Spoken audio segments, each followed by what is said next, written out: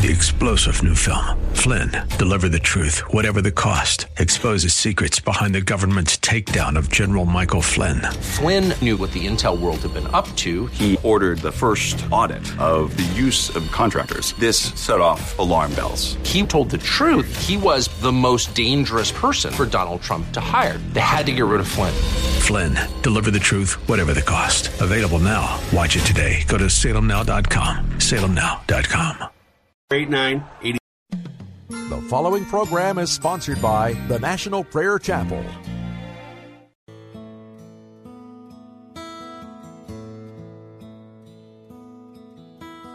All to Jesus I surrender. All to Him I freely give. I will ever love and trust Him in His presence daily live.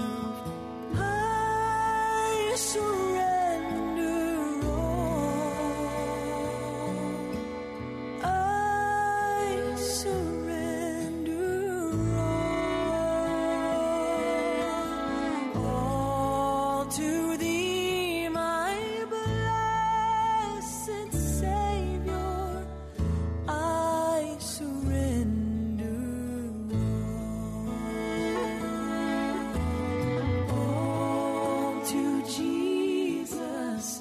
I surrender humbly at His feet. I bow. Worldly pleasures all forsaken. Take me, Jesus, take me now. I surrender all. I surrender all to Thee, my blessed Savior. I surrender all.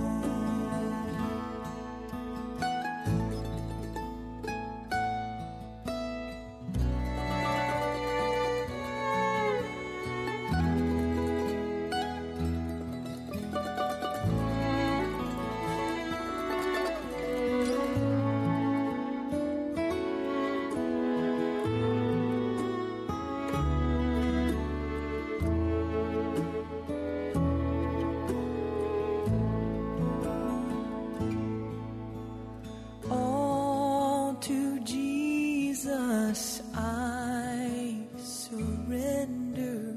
Lord, I give myself to Thee. Fill me with Thy love and power. Let Thy blessings fall on me. I surrender all. I surrender all to Thee, my blessed Savior. I surrender all to Thee, my blessed Savior. I surrender all. I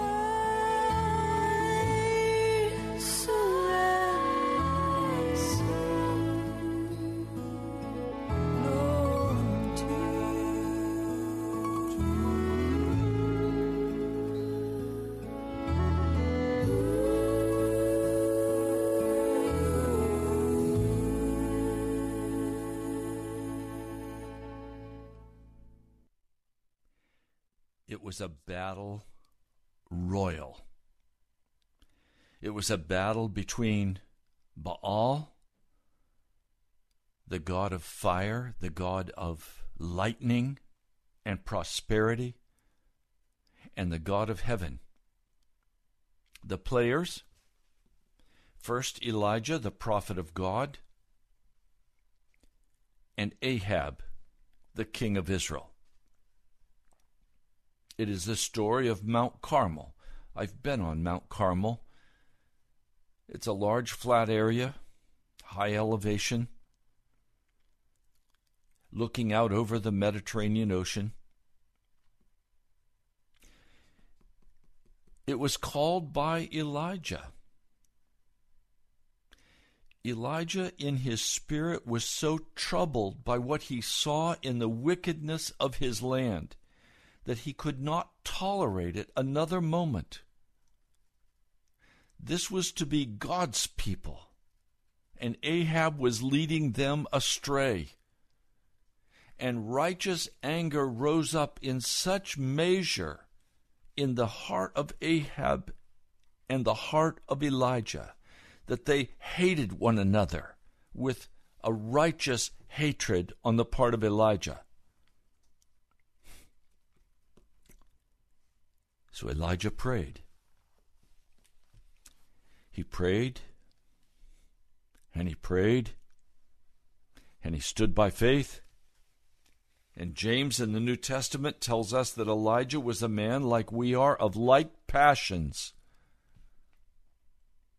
But he knew how to touch the throne of God. And finally, he gets the word of God, and he goes in obedience to Ahab, coming seemingly out of nowhere, totally unexpected, walking into the throne room of Ahab. Everyone is shocked. First, they have not seen a true prophet of God for many years because most of them had been executed by Jezebel. But now comes a man who knows how to pray and knows how to touch the throne of God.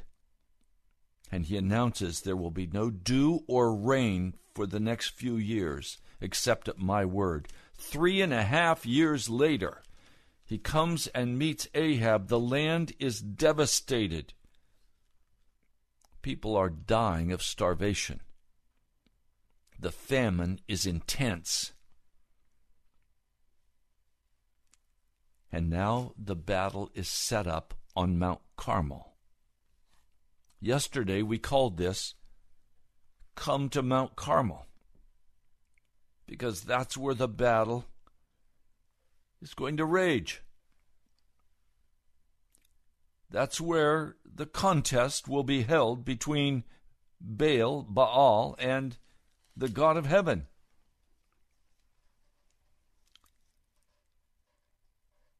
The God who answers by fire, he is God. And all the people said, that's good. But none of the people would stand up and speak a word of support for the God of heaven. They remained silent. Finally, time for the evening sacrifice. He calls the people close. All of the frenzy is over. All of the shouting and dancing is silenced. The altar is restored. The sacrifice is placed. The drenching water comes so that there's no longer any question about trickery. And the fire of God falls.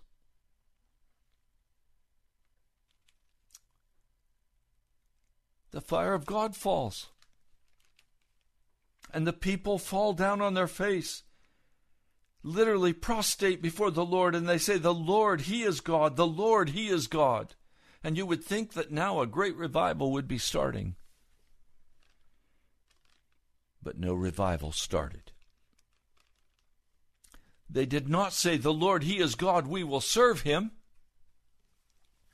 All they were willing to acknowledge is that the Lord was God. But they had their own gods and their own agendas. They were not willing to be turned from their wickedness. And that next morning we find Elijah running for his life. And he knew where to run. He ran to the mountain of God. Now I call this Mount Carmel 1. But there is another place of great contest in the Scripture. There is a Mount Carmel 2. Only this time it's not just the children of Israel who have been summoned to come and decide who is God. This time the whole universe is summoned. This time the peoples of the nations are summoned. We find the story in Luke, the 23rd chapter. Let me read a portion of this story for you, of this great contest. I'll begin with verse 18.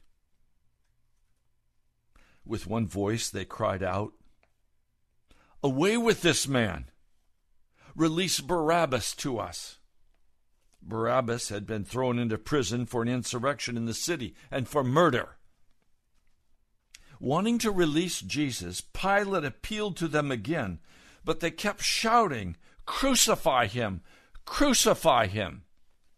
Now in this Mount Carmel, the people are no longer neutral. The leaders of Israel are siding with Baal.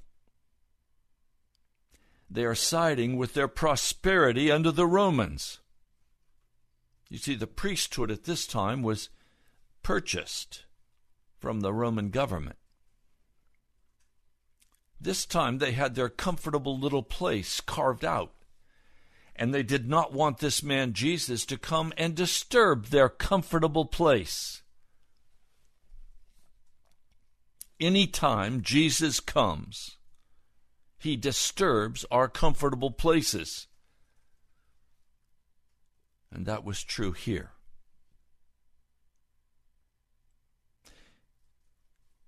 Pilate, the representative of Rome, speaks again.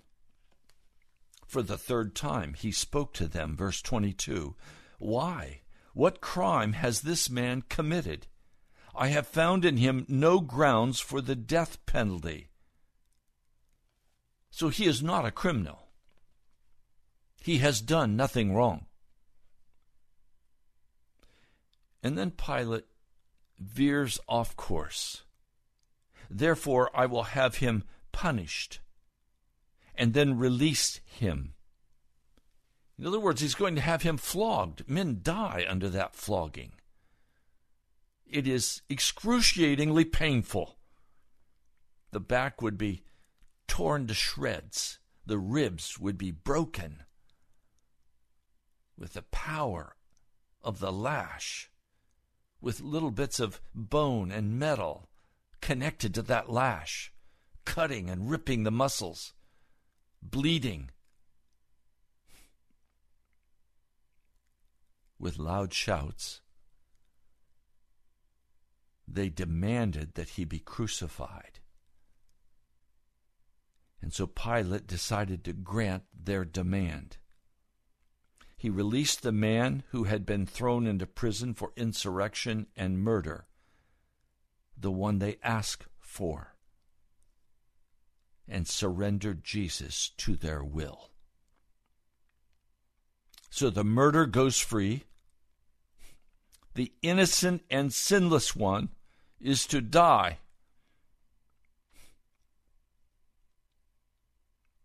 Does that break your heart? This is the great contest of the universe. the contest of the ages between the Christ and the devil. Verse 26, as they led him away, they seized Simon from Cyrene, who was on his way in from the country, and put the cross on him, and made him carry it behind Jesus. You see, Jesus had been so badly beaten, and the loss of blood weakened. He could not carry that heavy cross. I suspect that Simon from Cyrene considered himself to be hard put upon to carry that cross, shamed to carry that cross. But I trust in time he saw the immense honor that was shown him, that he could carry the cross of Jesus Christ. Verse 27, this is Luke 23, verse 27. A large number of people followed him, including women who mourned and wailed for him. Jesus turned, that is, in his weakened condition. His head is bleeding from the crown of thorns they have beat into his skull. He is dripping in the spittle of the wicked men. He has been punched and beaten, bloody. Does not even look like a man. But he speaks to the daughters of Jerusalem and says, "Do not weep for me. Weep for yourselves and for your children. For the time will come when you will say, 'Blessed are the barren women, the wombs that never bore, and the breasts that never nursed.'" Obviously, he's referring first to Titus, who will come in AD 70 and will burn Jerusalem and murder more than 1 million Jewish people, murdering the babies and the children, ripping open the pregnant women, letting them bleed to death, killing the men, destroying Herod's temple.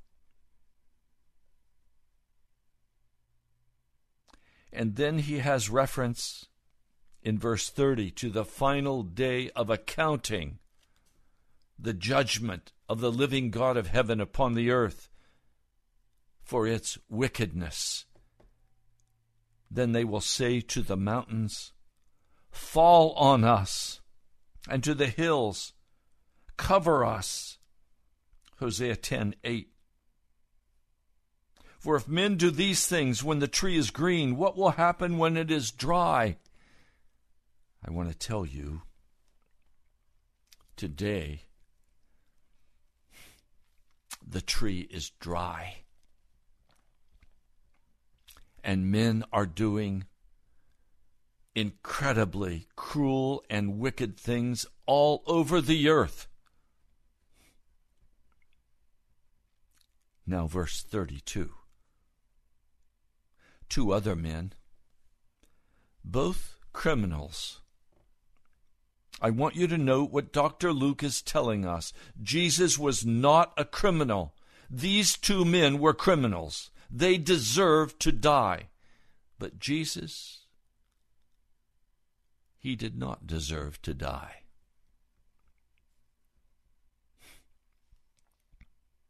These criminals were led out with him to be executed. And when they came to the place called the Skull,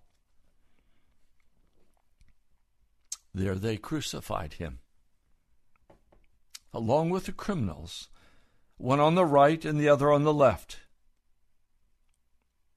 And Jesus said, "Father, forgive them, for they do not know what they are doing." And they divided up his clothes by casting lots. I have stood on the place called the Skull,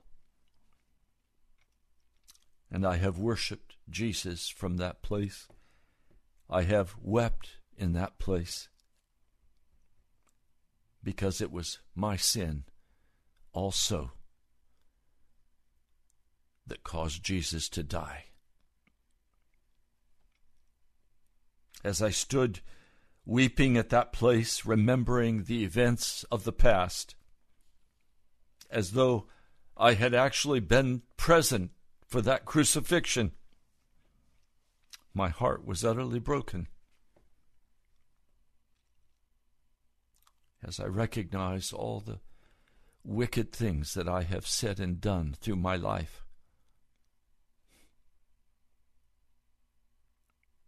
and thanking Jesus that he has forgiven me and removed those sins and made me righteous before him.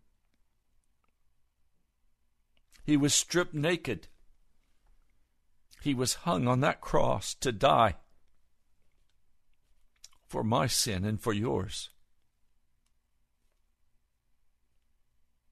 People stood there that day watching. The rulers of the Jewish people sneered at him.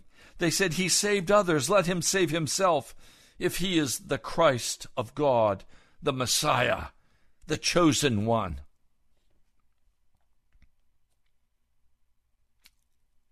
The soldiers all came up and they also mocked him. They offered him wine vinegar and said, "If you are the king of the Jews, save yourself." Jesus was not a martyr. Jesus could have chosen not to die.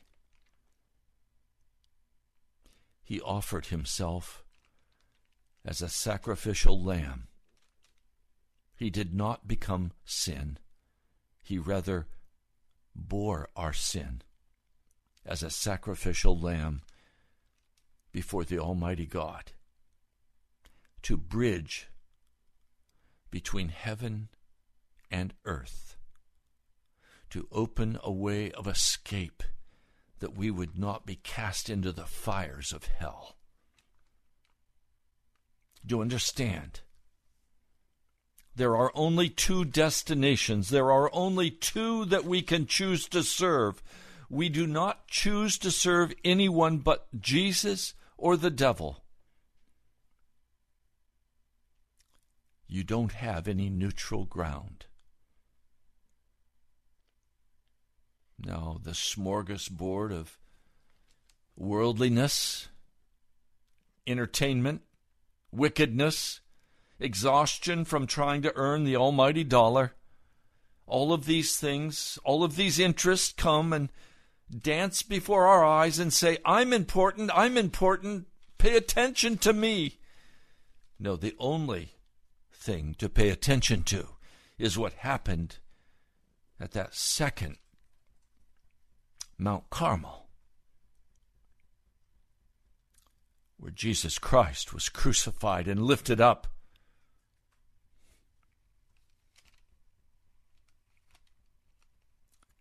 He was not a criminal. He was not a martyr. He was a sacrificial offering, a lamb, offered sinless before an almighty God.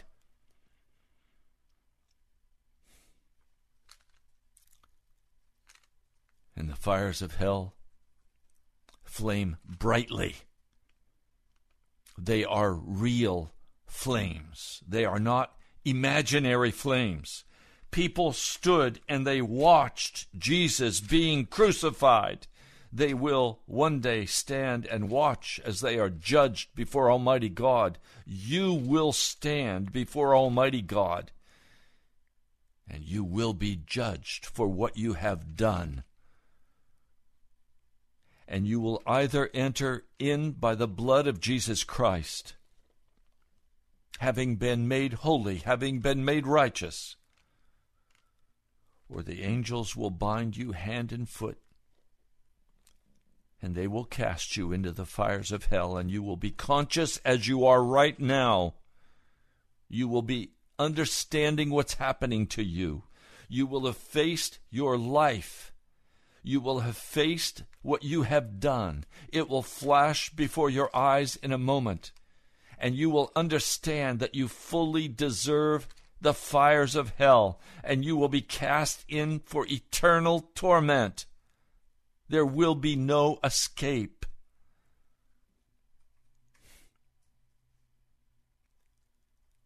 Is this where you desire to go? Oh, no, Pastor, I don't want to go to hell. I want to go to heaven. As you take your drugs, as you get drunk on your alcohol, as you climb into the bed of fornication or into the internet of pornography, as you lie, as you blame others, as you cheat. Oh, no, I don't have any bitter in my heart. I'm good to go. Totally unable to recognize your sin. But on that great day of judgment, your sin will stare you in the face. And you will have no excuse before the Almighty God for your behavior and your actions. For now it is not you who will judge whether you are righteous or a sinner. It is Jesus Christ who will have all judgment and all power to determine your eternal future. What is your future destined to be? Do you protest your innocence?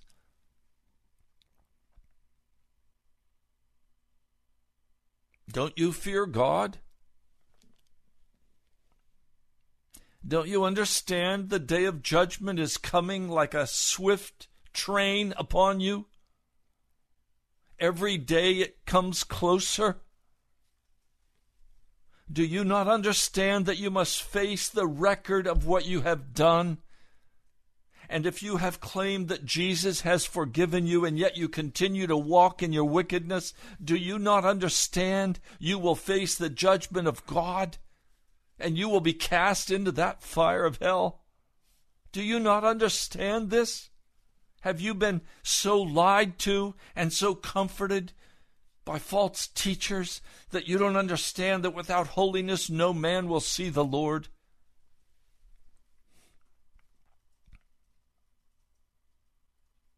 One of the criminals who's hung on that cross, bleeding and dying, hurls insults at Jesus, saying, "Aren't you the Christ, the Messiah? Save yourself and us too." In other words, we're all in this together. We're all criminals together. No, Jesus was not a criminal. He was the sinless, perfect Lamb of God offered for our sin. The other criminal rebuked him. Don't you fear God? Since you are under the same sentence, we are punished justly, for we are getting what our deeds deserve. But this man has done nothing wrong. This man has done nothing wrong. And he turns to head toward Jesus. And he says, "Jesus, remember me when you come into your kingdom." And Jesus answers him, "I tell you the truth today. You will be with me in paradise." Now, there's a lot of contention about what I just read, because in the NIV and the King James Version and most Bibles translate this, "I tell you the truth, comma, today you will be with me in paradise." Was the man in paradise with Jesus that day? No, he wasn't. How do I know? Because when they came to the man, he was still alive, and they broke his legs. And they took him to a place, a trash dump outside of Jerusalem, and dumped him there, probably still alive. Now, there is one possibility that they left him on the cross with his legs broken so he could not push himself up to get a gasping breath of oxygen. And he may have died that day by asphyxiation. In that case,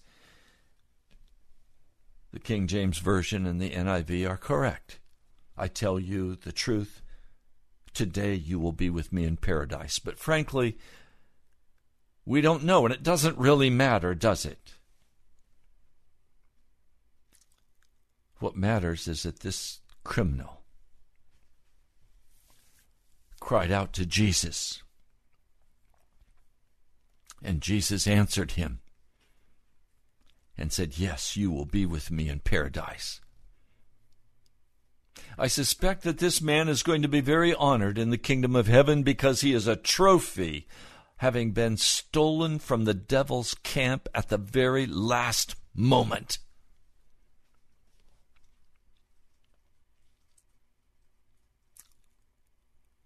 Now it was now about the 6th hour, and darkness came over the whole land until the 9th hour. The 6th hour in that time would have been about noon, and it was dark. The sun was hidden. It turned as dark as night, because it was night. The Son of God was on the cross. He was dying. He had been tortured. He was dying on that cross. And the sun could not bear to look on its Creator.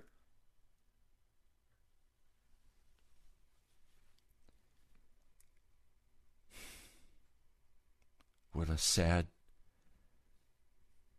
and yet wonderful place where the Son of God himself, the fire that fell on the altar of God for Ahab, the fire of God is now on the earth. And he's been crucified. And the sun stopped shining. And at the time of the sacrifice, the great curtain in the temple between the holy and the most holy, we're told, represented the body of Jesus Christ. That curtain was torn from top to bottom, and nobody saw the hands that did it. Historians tell us that it was about 12 inches thick. A huge curtain. And Jesus called out in a loud voice, Father, into your hands I commit my spirit. And when he had said this, he breathed his last. The centurion who was there, who was in charge of the crucifixion, began to praise God and say, surely this was a righteous man. We have the testimony of a pagan man, after watching Jesus die, that he was a righteous man. Everyone began to weep and mourn and walk away. End of the story, right? Wrong. It's the beginning of the story.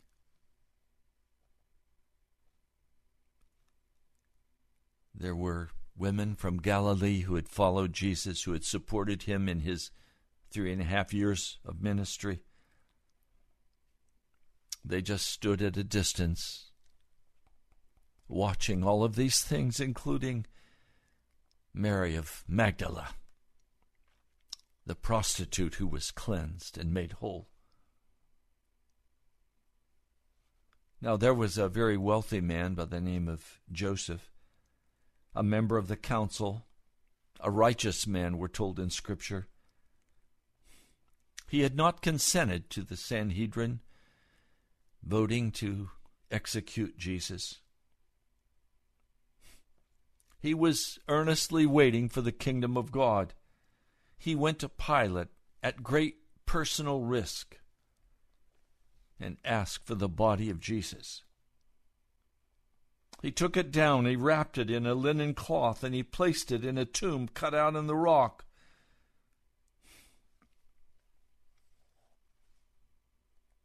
I stood in that tomb by myself. Again, tears flowing down my face as I began to shout out loud, "He is risen. The tomb is empty. There's the stone where they laid him out to wrap his body in the aloe and the myrrh. There is the cut-out niche where they placed the body. There's no stone there today. I was able to enter by myself, stood there weeping and rejoicing.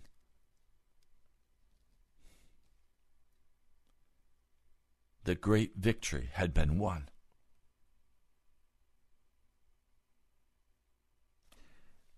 On the first day of the week, very early in the morning, the women took the spices that they had prepared and went to the tomb.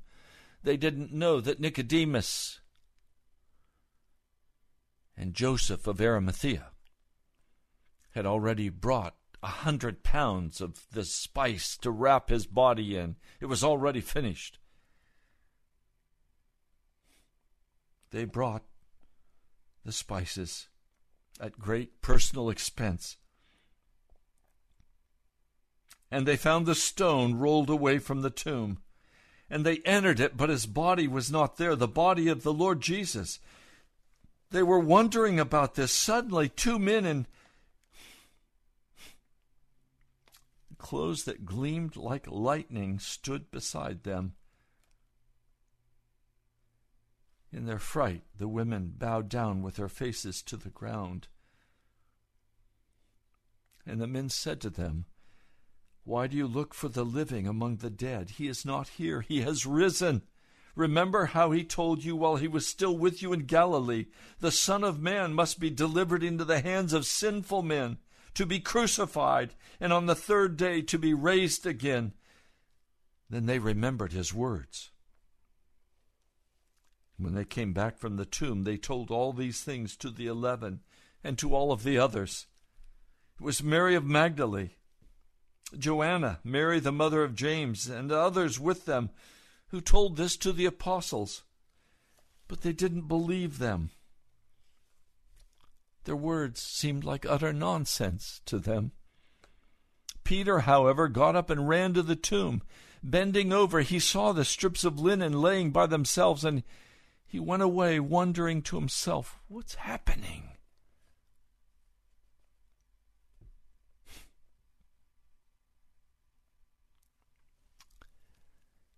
What is happening?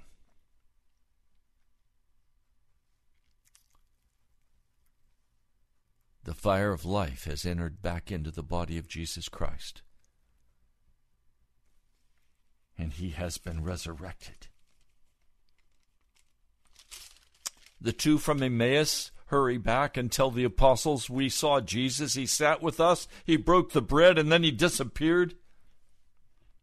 They're talking about this, and suddenly Jesus is among them, and he says, "Peace be with you." They're startled, they're frightened. They think he's a ghost. But he says, "Look at my hands and my feet. Touch me." He asked them for something to eat, and he ate something. And he opened their minds so they could understand the scripture. And he told them, "This is what is written, the Christ will suffer and rise from the dead on the third day, and repentance and forgiveness of sins will be preached in his name, and all nations beginning at Jerusalem. You are my witnesses of these things. I am going to send you what my Father has promised, but stay in the city until you've been clothed with power from on high. Repentance and the removal of sins is to be preached in the name of Jesus.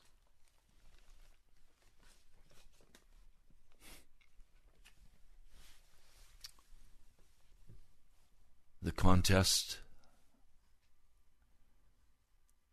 Jesus, the risen Lord.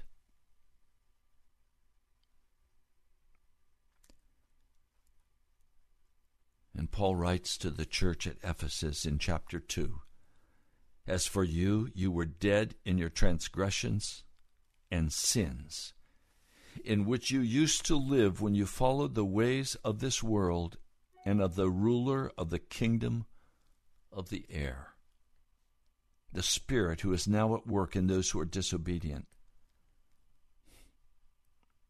All of us also lived among them at one time, gratifying the cravings of our sinful nature and following its desires and thoughts. And like the rest, we were by nature objects of wrath. But because of his great love for us, God, who is rich in mercy, made us alive with Christ, even when we were dead in transgressions.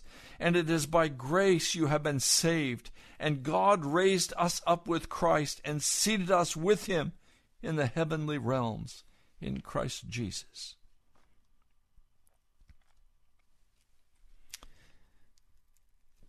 Some of you today,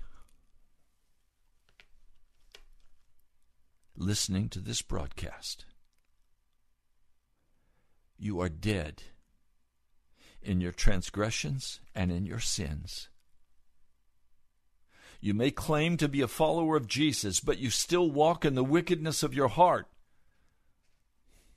You still get drunk. You still get stoned. You still use the crack. You still dive into lying and cheating and stealing. You still dive into sexual immorality.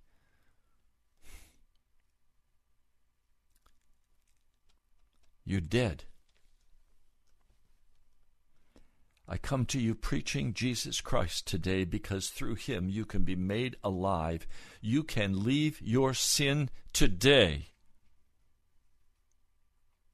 You must make a decision today, for I cannot guarantee you tomorrow. Today is the day of your salvation. Your church will not save you. Your beliefs about your sin is going to be removed when you die. None of this will save you. Your lust for gambling and drinking, your lust for the entertainment of this world. You are dead in your transgressions and sins, and some of you listening to this broadcast, you know very well what I'm speaking about. You know you're dead. I can't speak to the self-righteous. I did not come to speak to the self-righteous, but to the sinners today. To men and women who know the wickedness of your own heart, and you know you are dead in your transgressions and in your sins. And I am saying to you, are you finally ready to say, enough? I need Jesus. I don't want to go to hell. I know there is an everlasting fire waiting for me. I know my name is not written in the Lamb's book of life. I know I am, if I die today, going to hell. Again, hell is a real place. The punishment is real and the fire is real. The suffering will be beyond anything we can imagine. Are you really willing to go to hell for that next drink, or that next woman or man that you want to sin with? Are you really willing to go to hell for a few dollars that you will cheat a man out of? Do you really want to throw your life away? Or are you willing to be finished today with your sin? Are you willing to repent and turn aside from this wickedness and let Jesus Christ make you alive?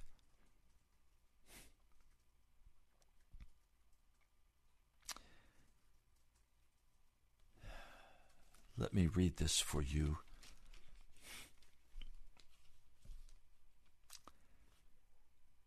This is in chapter 4. As a prisoner for the Lord, in verse 1, I urge you, live a life worthy of the calling you have received. I am calling you today in the name of Jesus Christ to forsake your sin and to come and follow Jesus Christ.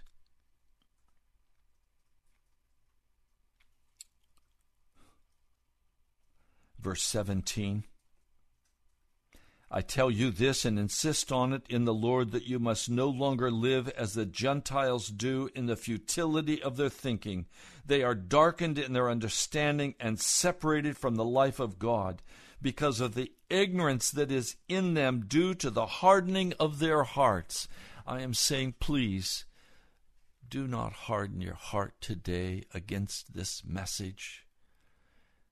The whole universe put their eyes on this second Mount Carmel. And God won again. But this time he didn't just win. He opened an avenue of escape for you. And you can say today, yes, Jesus is God. I believe in Jesus. It's not enough. Some of you have lost all sensitivity to righteousness. You have given yourself over to sensuality, every kind of impurities in your life, and there's a continual lust in your heart for wickedness. But if you will come to know Jesus Christ, you will put off that old way, that old self, which is corrupted by your wicked desires.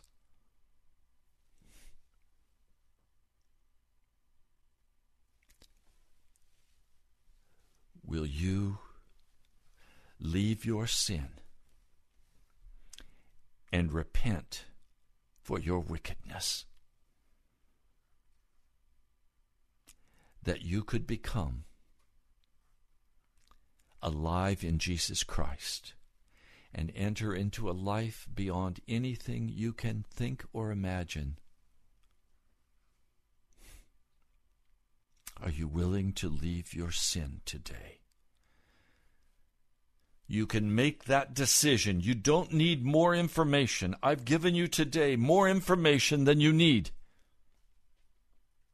He is the sinless Son of God. He died on Calvary. He died for your sin. Will you receive him today? Will you repent of your sin? Will you acknowledge your guilt?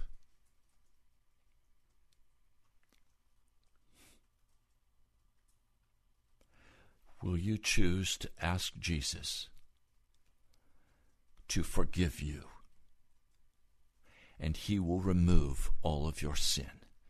He will make you into a new creature. He will make you into a new man. 1 Corinthians, the 6th chapter, verse 9, do you not know that the wicked will not inherit the kingdom of God? Do not be deceived. neither the sexually immoral, nor idolaters, nor adulterers, nor male prostitutes, nor homosexual offenders, nor thieves, nor the greedy, nor drunkards, nor slanderers, nor swindlers will inherit the kingdom of God.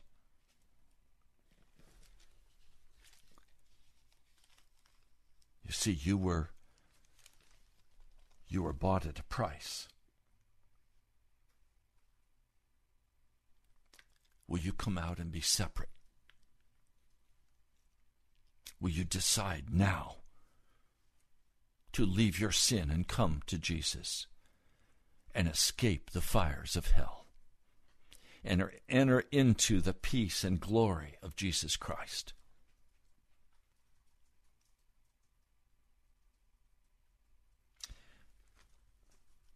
Second Corinthians, the 5th chapter, verse 17. Therefore, if anyone is in Christ, he is a new creation. The old has gone and the new has come.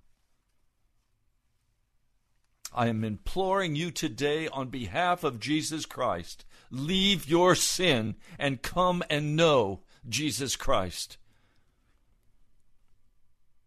What should you do? Get down on your face and identify to Jesus every sin you know and ask if he will forgive you and cut that sin off by the blood of Jesus Christ. Not by resolution, but by surrender to Jesus. And let him give you a new birth and make of you a new man, a new woman, wash you and cleanse you. But you're going to have to get on your face and weep before the God of heaven, for he holds your life in his hands, and the judgment is coming on your life, either heaven or hell.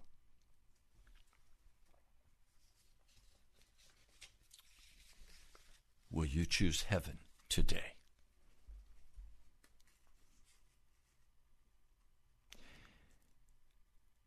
Almighty God, I plead your blood for every sinner who has listened to this broadcast. I plead that they will turn from their sin now by your mighty power, and that you will meet them and wash and cleanse them and restore them to righteousness, making of them a new man and a new woman, a new start. Lord, please, I know you're willing. Do it now. Thank you, Jesus. Amen. You've been listening to Pastor Ray Greenley from the National Prayer Chapel. This is Pilgrim's Progress. I would love to hear from you. Write to me, please, at the National Prayer Chapel, Post Office Box 2346, Woodbridge, Virginia, 22195. I've been very concerned. This week I have only received one letter. I'm crying out to God for you. Will you respond? Let me know how you stand with Jesus. And let me know that you stand with me in this work of the gospel.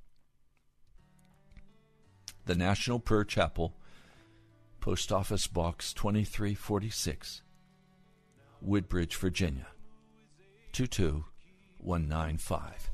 Go to our webpage, nationalprayerchapel.com. You can donate online. Just click the donate button.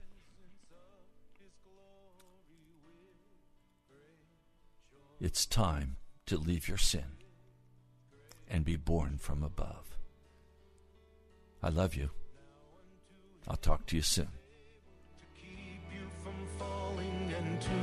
Present you blameless before the presence of his glory with great joy, with great joy. To the only God, our Savior, through Jesus Christ our Lord. 3-star general Michael J. Flynn, head of the Pentagon Intelligence Agency, knew all the government's dirty secrets. He was one of the most respected generals in the military. Flynn knew what the intel world had been up to. He understood its funding. He ordered the first audit of the use of contractors. This set off alarm bells. The explosive new documentary, Flynn, Deliver the Truth, Whatever the Cost, uncovers the facts behind this scandal. Flynn told the truth. He was the most dangerous person for Donald Trump to hire. I find out the worst enemy that I'm going to face in my life is right here in America. They took my assessment and they wanted me to change it. And I was like, I'm not changing it. They had to get rid of Flynn. With in-depth interviews, archival footage, and never-before-seen personal records of the man behind the headlines. I just felt like I was drowning. Flynn, Deliver the Truth, Whatever the Cost. Available now. Watch it today. Go to salemnow.com. salemnow.com.